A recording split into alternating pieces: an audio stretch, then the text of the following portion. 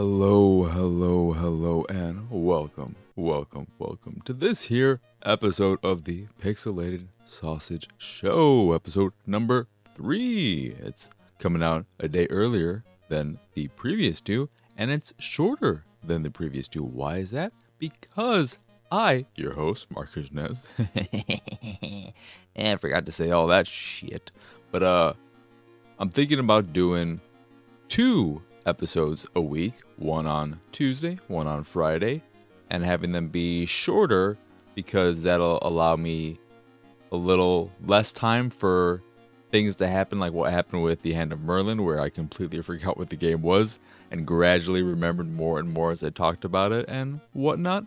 So there would be less time for that to happen, and I think having 2 shorter episodes as opposed to one longer one would be better as well. I don't know about you, but I think it's a good idea. And in some extents, or it would be easy to probably think, oh, you're going to be adding additional work to yourself? You're going to be doing 2 episodes instead of 1? That sounds like it's going to be more work. Isn't that something you're trying to avoid? The thing is, I don't actually do anything with these shows. I'm not editing them, and because I'm doing the video, I'm not going in and editing the audio to remove any type of deep breaths or whatever. I'm just letting it all be as it is. I'm letting it be. In the words of the Beatles, you let it be, let it be, let it be. That's how the song goes, right? Let it be, let it be, let it be, let it be. Let the podcast go unedited, yeah, oh yeah. But yeah, that's the plan going forward, at the very least. So we shall see how all that goes. Alrighty. Before I get to what I've been playing, just a few games. Got 3 games to talk about on today's episode. I do want to touch upon Star Trek: The Original Series, which I just finished the 2nd season of and have now moved into the 3rd and final season, which is widely and I think universally considered to be the worst season. And overall to be just a bad season. I don't think anyone said, just skip it. You don't even need to bother with it.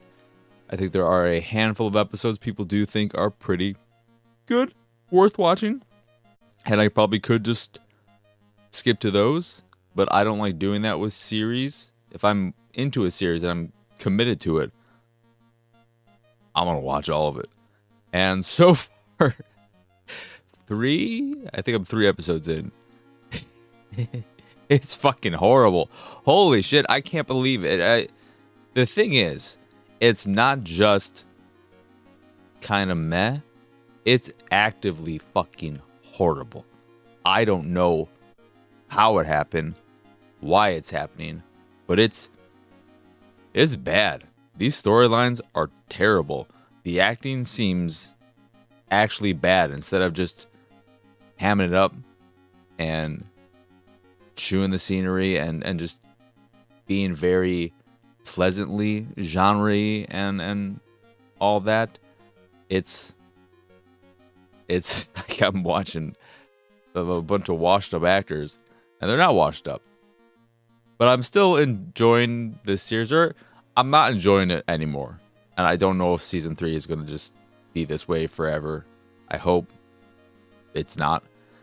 But the first 2 seasons I really, really enjoyed. Of course, there are misses, but I really ended up liking it quite a bit, to my pleasant surprise. I will say, I think this is a minority opinion, but Dr. McCoy is my least favorite character. And it's because he has such a prominent role. He's one of the main characters. You could easily say someone like Chekhov is more annoying, but he doesn't have that significant of a role. And Chekhov is mostly annoying because his hair is so terrible. I think what Anton Yelchin did in the new movies was very, very good. He did a lot to make that character much more likable.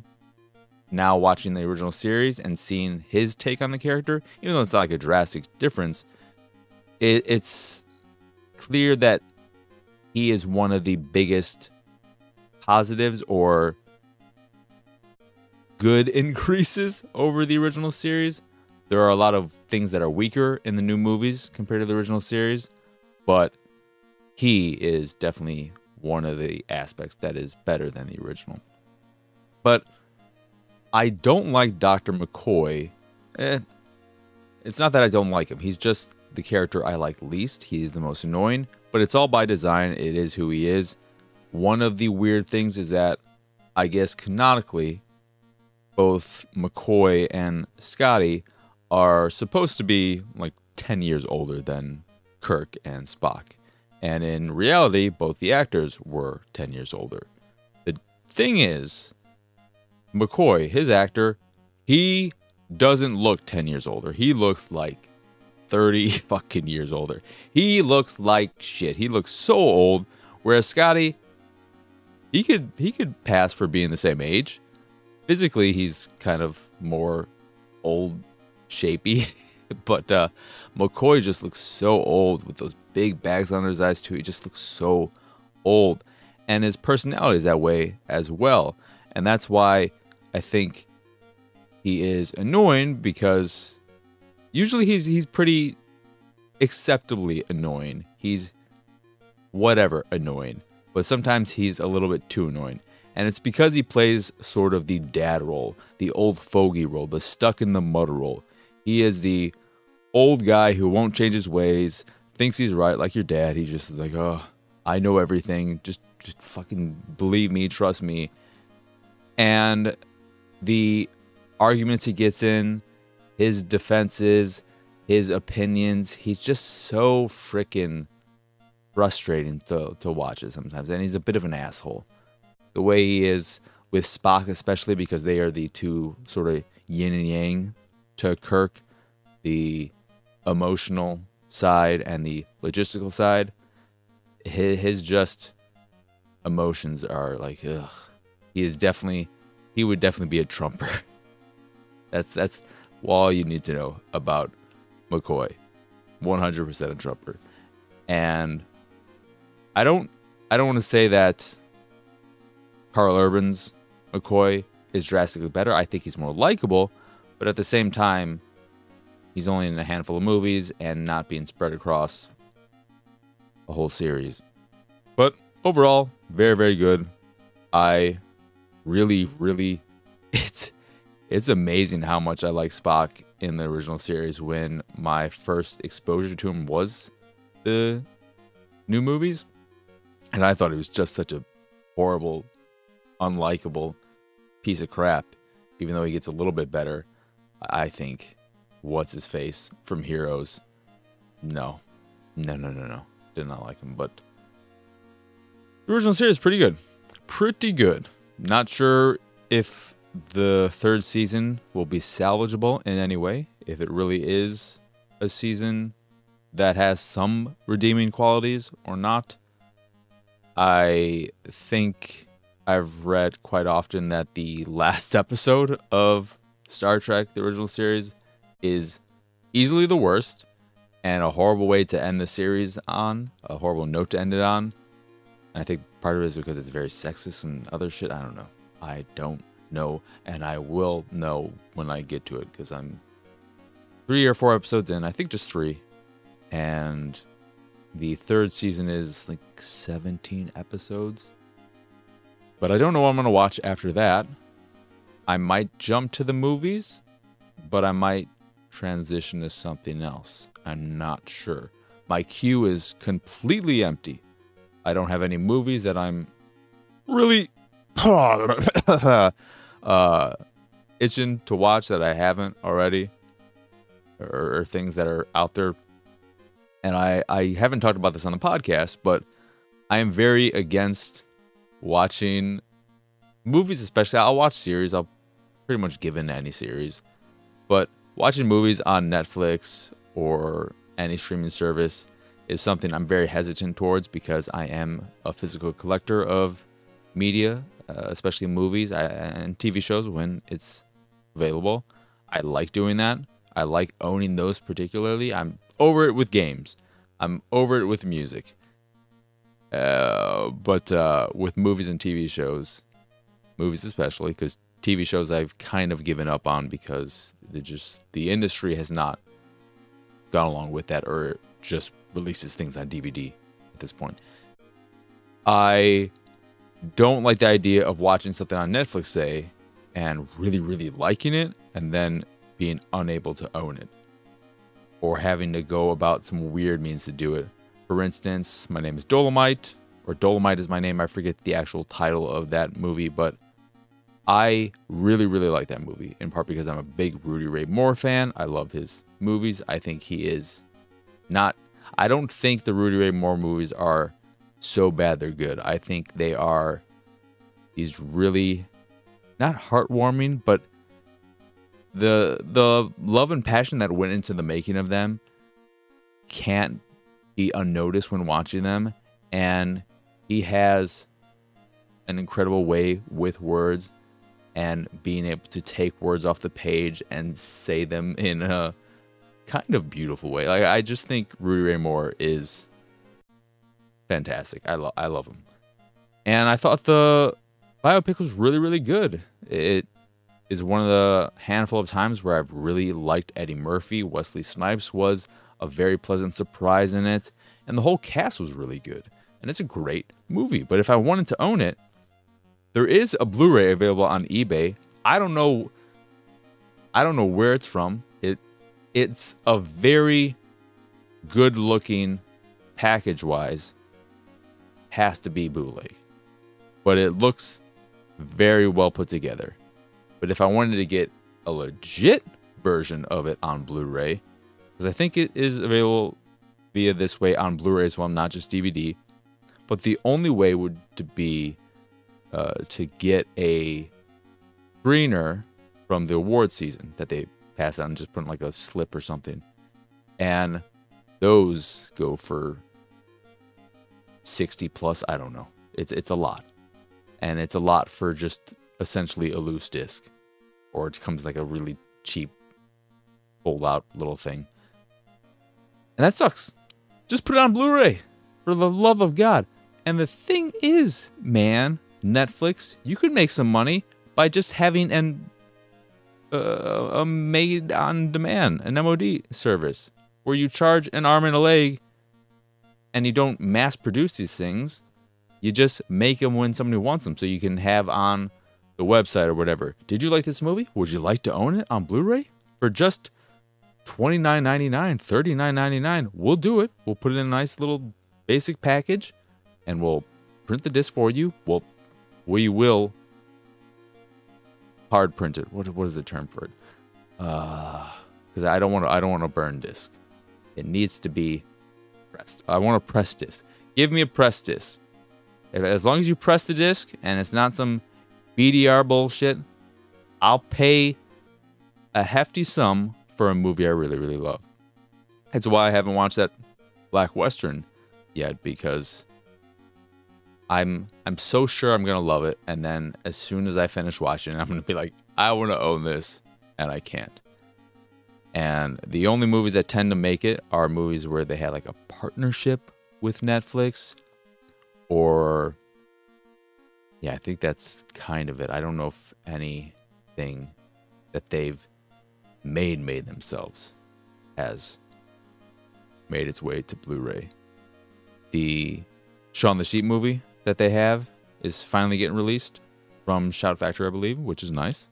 Excited about that. Haven't watched it yet because of that very reason, and now I can. So that one might have had already an international release. It might also have an international 4K release. I'm not sure. But yeah. Enough about all that. Let's get on to what I've been playing. I spent enough time talking about not things I'm playing. So I've got 2 visual novels and a survival horror game, which is weird. Visual novels, because, not a big visual novel fan. These are All right, first up is Mothman 1966. And this is a visual novel with a very classic pixel aesthetic, like, oh man, I don't want to say like Maniac Mansion and stuff, but there was this collection of games that it reminds me of, but it's very NES in its visual aesthetic and very black and green, and it's got an X-Files-y vibe because it's about this, I mean, the Mothman is one of those, not mythological, what are they called? They're not called mystics. They're the paranormal, a paranormal creature, cryptids? Is that what they're called? Cryptids, I think? I vaguely know this stuff because I've helped host not host, but like just on my site. I'm like, here, I'll put the files here so that people can download from here. You know what I mean? That kind of hosting. Not hosting like, hi, I'm talking about paranormal shit because I know stuff about it. But it's about this small town or whatever. Mothmen are coming about. You play 3 different characters, switching between them via chapters. One owner of a gas station who has a grandmother who can't walk. And then a couple, a man and his girlfriend, who are making their way there to celebrate their relationship or whatever.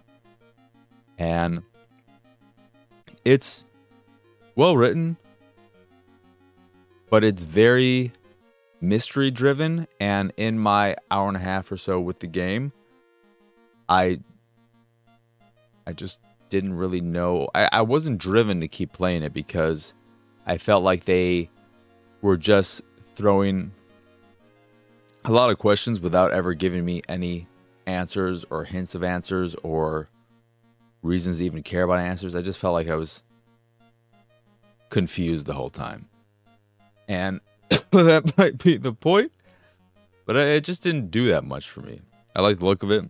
I like the fact that it seems somewhat choose your own adventure-y, and I love those books growing up where you'll come across points where you have to make decisions, and depending on the decisions you make, you may lead down a path that leads to your death, and then you'll have to start over from the most recent checkpoint, which won't be that far back.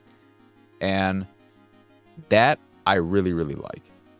But it didn't seem like there were that many instances of that. In fact, in my time with it, there was only one where I ended up dying.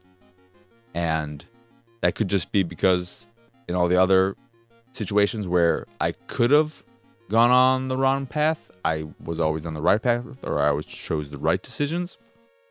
But if there are more instances like that, more moments of choice that could lead to death or the game ending for this reason or that reason, I'm into that. I like that type of structure. That's what I kind of want out of visual novels. I don't really need mini games or interactive elements of that sort.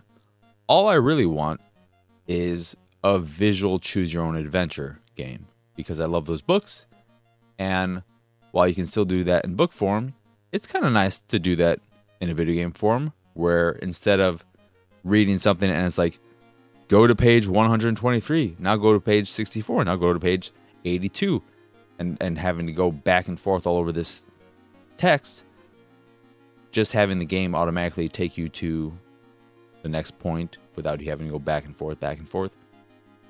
That's desirable.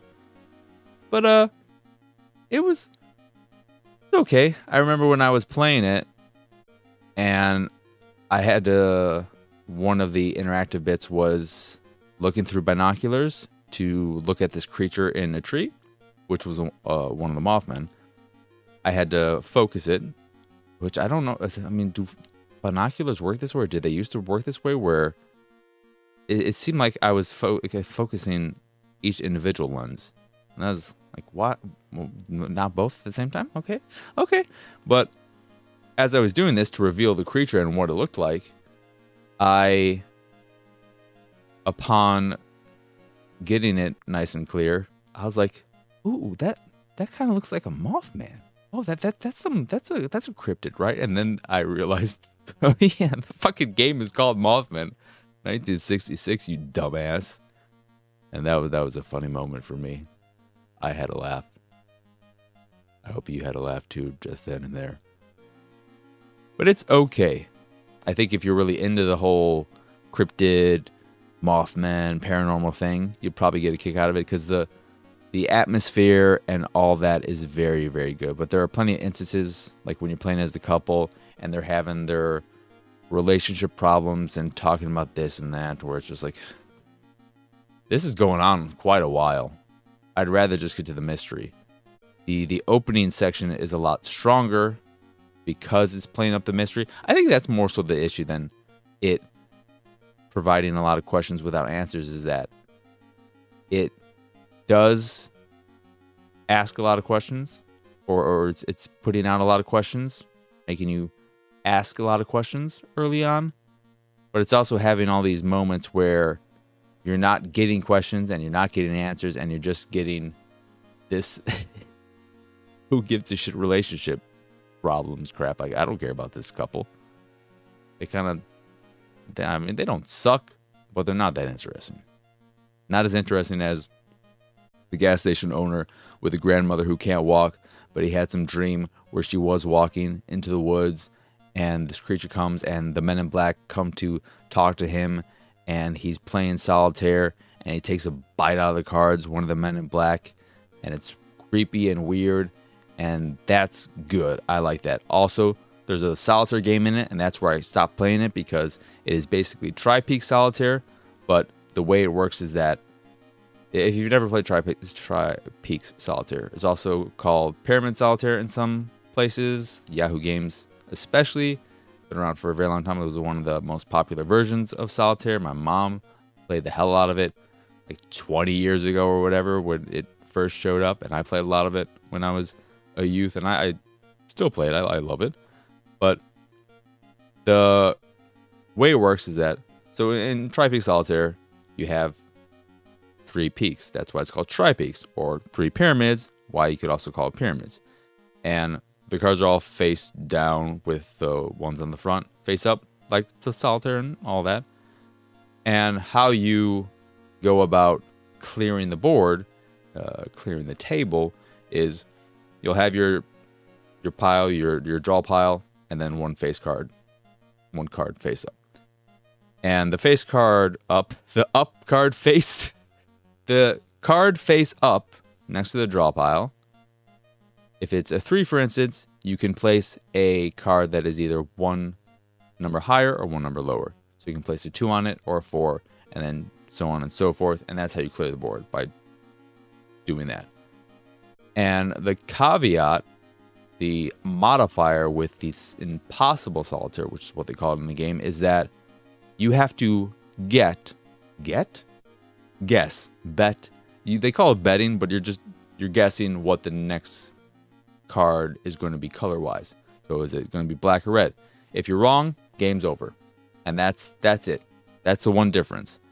And I played it for maybe like 10 minutes, and I got so close, and when I didn't make it on the game that was destined for winning, I was like, all right, fuck this game, because I refuse to continue that game until I beat Impossible Solitaire. So if I ever go back to the game, I'm still not progressing the story until I beat Impossible Solitaire. I'm going to show and prove that it is fucking possible.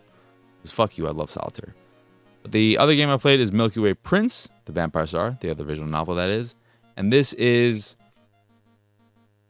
a very good visual novel, but there is a disclaimer.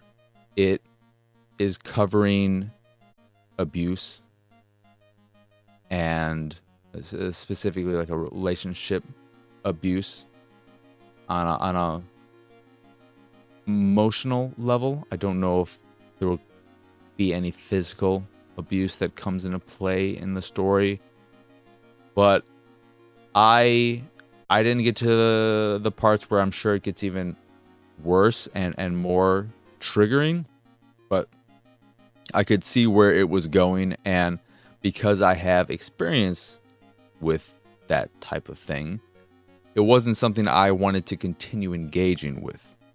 It's very well done.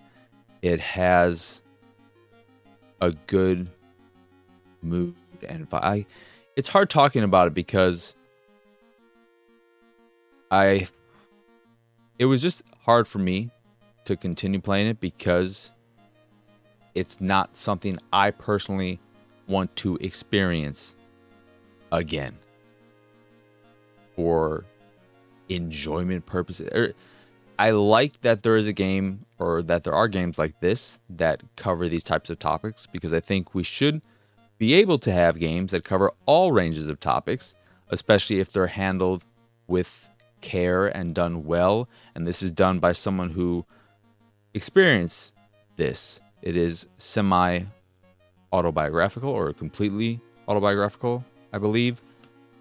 And the story surrounds the vampire star, the Milky Way Prince, who you play as a kind of... You have a lot of self-doubt and negative opinions of yourself.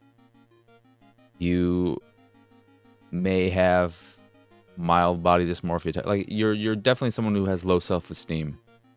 And you latch on to this person you look at as the Milky Way Prince very fast. There are a lot of sexual things that happen as well, just in terms of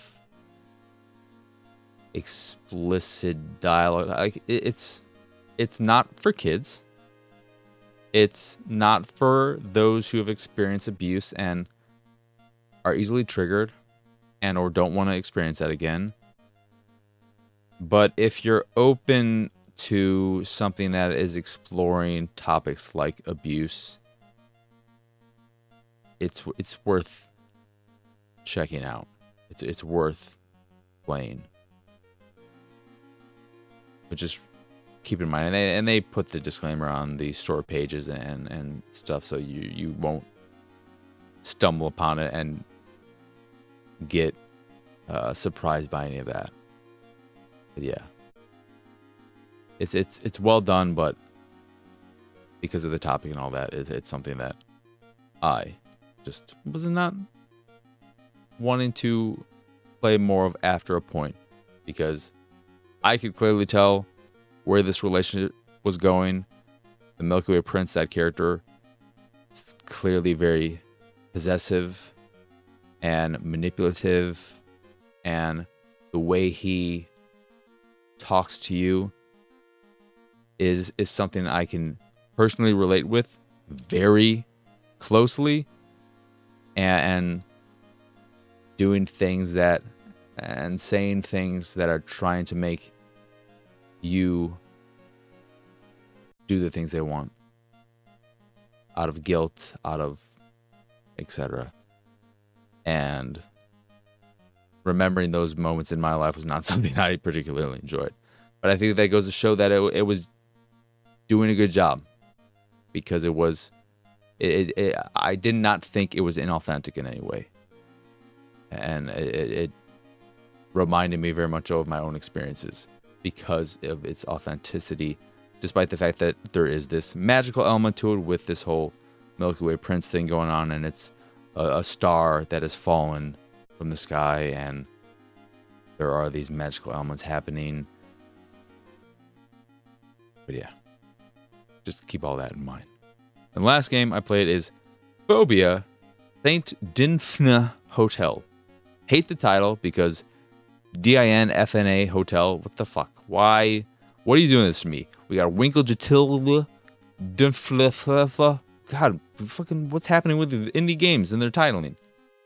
This is probably an actual word, but this is a survival horror game, first-person survival horror game that is clearly inspired by Resident Evil, all versions of it. I think the area is very clearly, this hotel is very clearly inspired by the first Resident Evil, but then gameplay is inspired by like Resident Evil 7 with the first person elements and all that, and just the way it looks, feels, and seems very 70. But I played it for maybe close to 2 hours, and it works in a very similar way in that you'll have your safe rooms that have chests that you can store items in. You will have, instead of a typewriter, a clock that you take your little pocket watch and you put it up to it, and then you can save there. Unlimited save, so you don't have to worry about ink ribbons or, I don't know, batteries for your watch, your little pocket watch. And it's surprisingly good. There are a lot of games like this. I was not expecting this to be anything particularly great, but I was having a good time. I don't know how much more I'll play, just because it's supposedly like a 7-8 hour game, I think. I don't know if it's going to reach a point of spookiness that I can't deal with, but so far in the first few hours, it has its spookiness, but not too much that I'm like, nope. There were even spiders. One jumped me and got all up in my face. I did not like that. That was the worst part. But there are a lot of, because I think the main ghost of the game is this little girl in a gas mask. And there will be plenty of instances where you maybe are looking through a door that has a chain link keeping it closed right now. There's clearly going to be a point where I get some bolt cutters and I'm able to open all these doors. But there'll be instances where you look at it, you examine it, and then you just see her walk by. Or you'll walk all the way to this end of the hallway, and when you turn around, you'll see a figure in the distance that wasn't there. And when you walk by, or when you start walking there, you might have to move over to the side, and it'll be out of your view. And when it's back in your view, they'll be gone. There was an instance where I went downstairs to check out this area, and when I went back upstairs, there was this little bunny with a heart waiting for me at the top of the stairs. Didn't do anything, but it just wasn't there originally. And it does a lot of stuff like that, where things will change gradually or slightly from when you first enter a space to when you leave it or when you return. And that kind of stuff, I think, is very good at making one feel tense and uncomfortable and nervous, because clearly something is happening, but it's all happening while you're not there, and you don't know who's doing it, what's doing it, etc. That works on me. And the fact that it is a survival horror game, you do get a gun hour and a half into the game. Gunplay doesn't feel that great, but you can turn on aim assist. There's quite a bit of accessibility options. There's an ammo assist option that apparently will, with boss fights, provide you with additional ammo to suit your needs depending on how you're doing, which is kind of cool. But yeah, I'm going to play more, which is more than I was expecting. I thought I'd probably check out very quickly, but I've said this before, with survival horror games, or horror games just in general, if you give me a way to defend myself, if it's not just a game where all I can do is run and hide if I run into a monster or something of that ilk, I'm okay. I can handle a game like that because I have a way to defend myself. If I don't have a way to defend myself, then I don't... To me, yes, those games are scary in the sense that I'm a big baby and I can't handle them, but they're not scary in a... I don't want to say legitimate way. They're just really cheap scares. Sure, I think, you know what? Anyone can make a game scary if they fucking take away all ability to defend oneself, all agency, and just make it so that if you run into a monster, you're fucked, or you just have to run and hide. That's not fun to me. That's not enjoyable, because it's just so repetitive and boring in my eyes. It's not scary. It's just like, okay, well, what's the point? You know what's the point is? There's no point. I ain't doing it. So I'm interested for. I say I'm kind of excited to see what else is there, because the story surrounds you go into this hotel. You're a young graduate who wants to become an investigative reporter, and you get contacted by someone who lives in this town that's kind of like been gradually, I think, going under and losing people. But you go to this hotel, nothing really happens, your contact never meets you, and then apparently you were knocked out, and it's a year later, and you don't know what's going on, and you have to figure out the mystery of this hotel. There were a bunch of maybe 20 miners or so that died there, and it's got a decent story, decent voice acting. Yeah. Inventory management, not to the extent where you have to rotate things, but it also doles out inventory packs that increase the number of slots you have very quickly and at a very weirdly frequent pace, where it's just like, here's another pack, here's some more slots, here's some more slots. I'm like, okay, fine, I'll take these slots. Quite a bit of puzzles, not too bad. And another one of the main mechanics of the game is that you, being a photojournalist, you have a camera, and by using your camera, by looking through it, you are able to see an alternate version of this space. And I don't know if it's meant to be from the past or just an alternate reality of it, but in the same time. And this allows you at times to move through areas. So a wall may be broken in the ghost area. Let's just call it the ghost area, the viewfinder area. And you'll be able to collect objects and key items in the alternate area, alternate space that aren't in the regular world, etc., and vice versa. So using this mechanic, one, is something that makes the game a little bit more unique and gives it its own identity. But also it's cool. It's a cool little mechanic. Got a nice visual look to it.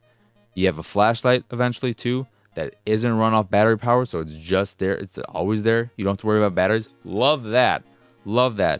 And there is, I played on Xbox Series X, there is a ray tracing mode. You turn that on, it runs like shit. Don't turn that on. I don't think the visual improvement you get from it is worth the performance dip in any way, because I don't even think it feels like a buttery smooth 60 without ray tracing on. With it on, I don't even know if it hit a locked 30. It felt really, really bad. And I don't know if that's just how 30 feels when transitioning between 60 and 30.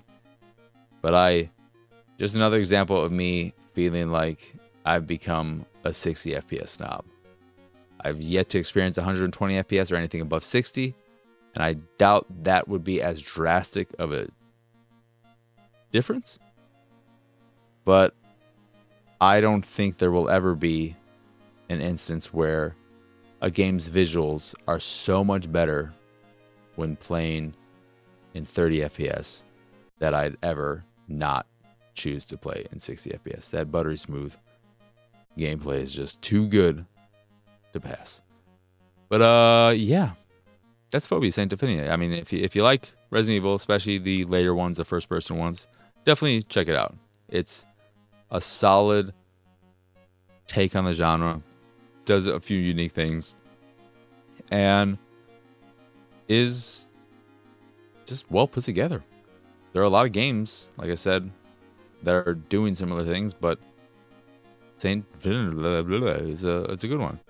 Before I wrap things up, though, we have one patron question, because I didn't give people that much time, and I'm doing these 2 episodes potentially. But from Lunchbox, excluding To the Moon, what game do you wish you could completely forget and experience for the first time again? Funny thing, Lunchbox, To the Moon is not a game I would do that with, because I don't think the surprise or the unknowing aspect is in any way related to why I loved To the Moon, and I don't think having that experience erased from my memory would make my eventual replaying of it better. That's not something, or not a game where I think that's important. because it wasn't that it was such a pleasant surprise or whatever that I ended up loving it. But the number one game I'd probably do that with is BioShock, which is one of my favorite games of all time, and maybe it is the only game that I've actually marathon. I think I did it with Grand Theft Auto 4 as well. But BioShock is the game that got me to buy an HD TV, which I still own. It's only 720p. I think it does 1080i, but I don't really know what the I is compared to P and any of that jazz. But it was the game that got me to buy an HD TV, so it brought me into the HD age, and I played it in one sitting, almost took a break at like 3 in the morning to sleep for a few hours, and then when I woke up, I finished it. But I adore that game so much. The reveal, would you kindly, it worked on me. I know there are people, especially after the fact, who kind of are like, ugh, I don't like that. It's so cheap, it's garbage, blah, blah, blah, blah, blah. There, you know, some naysayers, but I think overall people are still pretty fond of all that. And I just had a very strong emotional response to the little sisters and saving them, where a lot of people shit on the ending for just being a minute or minute and a half long cutscene. And I can see shit on it if you got the bad one. But if you got the bad one, you got what you deserve because you were a piece of shit. But seeing that cutscene of just all these girls' hands becoming adults, young adults, achieving various things, you know, graduating college, becoming this employee, like becoming a doctor or whatever, like, and then them all grasping your hand on your deathbed. But just seeing all those hands and knowing I did that. I gave all these girls these lives that they never would have had if I didn't save them. And it's because I saved them and I didn't choose to harvest them. It worked on me so strongly. Yeah, the boss fight is trash, but it in no way took away from the whole experience, and I adore that game so much. So that would be my number one. And then probably Knights of the Old Republic is another one, because that is a game where the reveal worked on me and the whole story was so strong for me, and watching Bastila struggle and being able to save her through my love, which I felt a very strong feeling towards her when I first played it, and when I played it again the second time, it's my favorite story in video games, probably. In just the sense that I felt most connected to all of it. And it helps that it's a very longer experience, but I felt a very personal attachment to it. I've said it before, it is the game, the experience that made me think to myself, hey, maybe Star Wars, the prequels were actually really, really good. And then I bought them all on DVD at Walmart. And I was like, no, they're not. No, they're not. But yeah, those are the two that come to mind. My favorite game of all time, Metal Gear Solid. I'm sure that'd be nice, but I don't feel like I need to experience that fresh. Definitely don't need that with Morrowind or Deus Ex. So BioShock is easily number one, and then KOTOR would be a strong number two.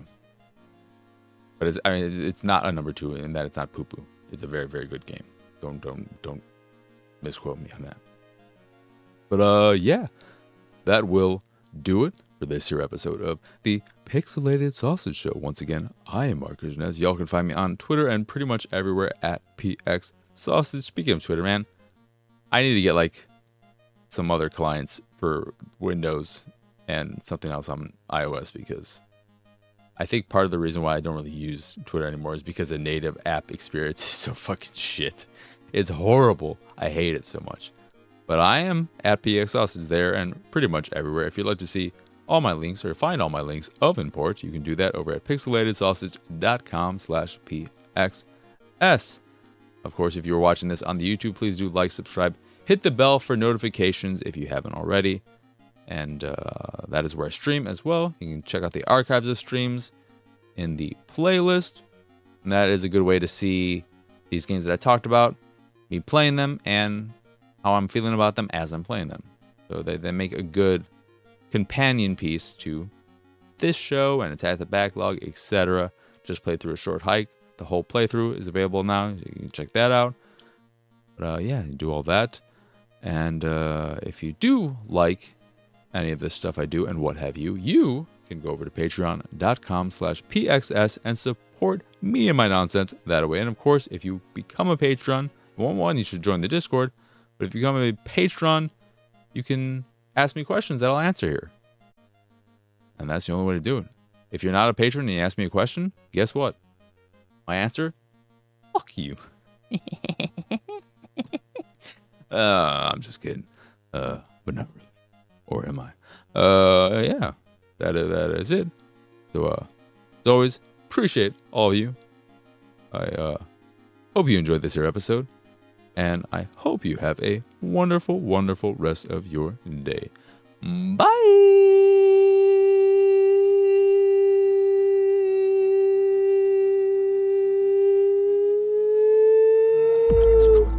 Ooh.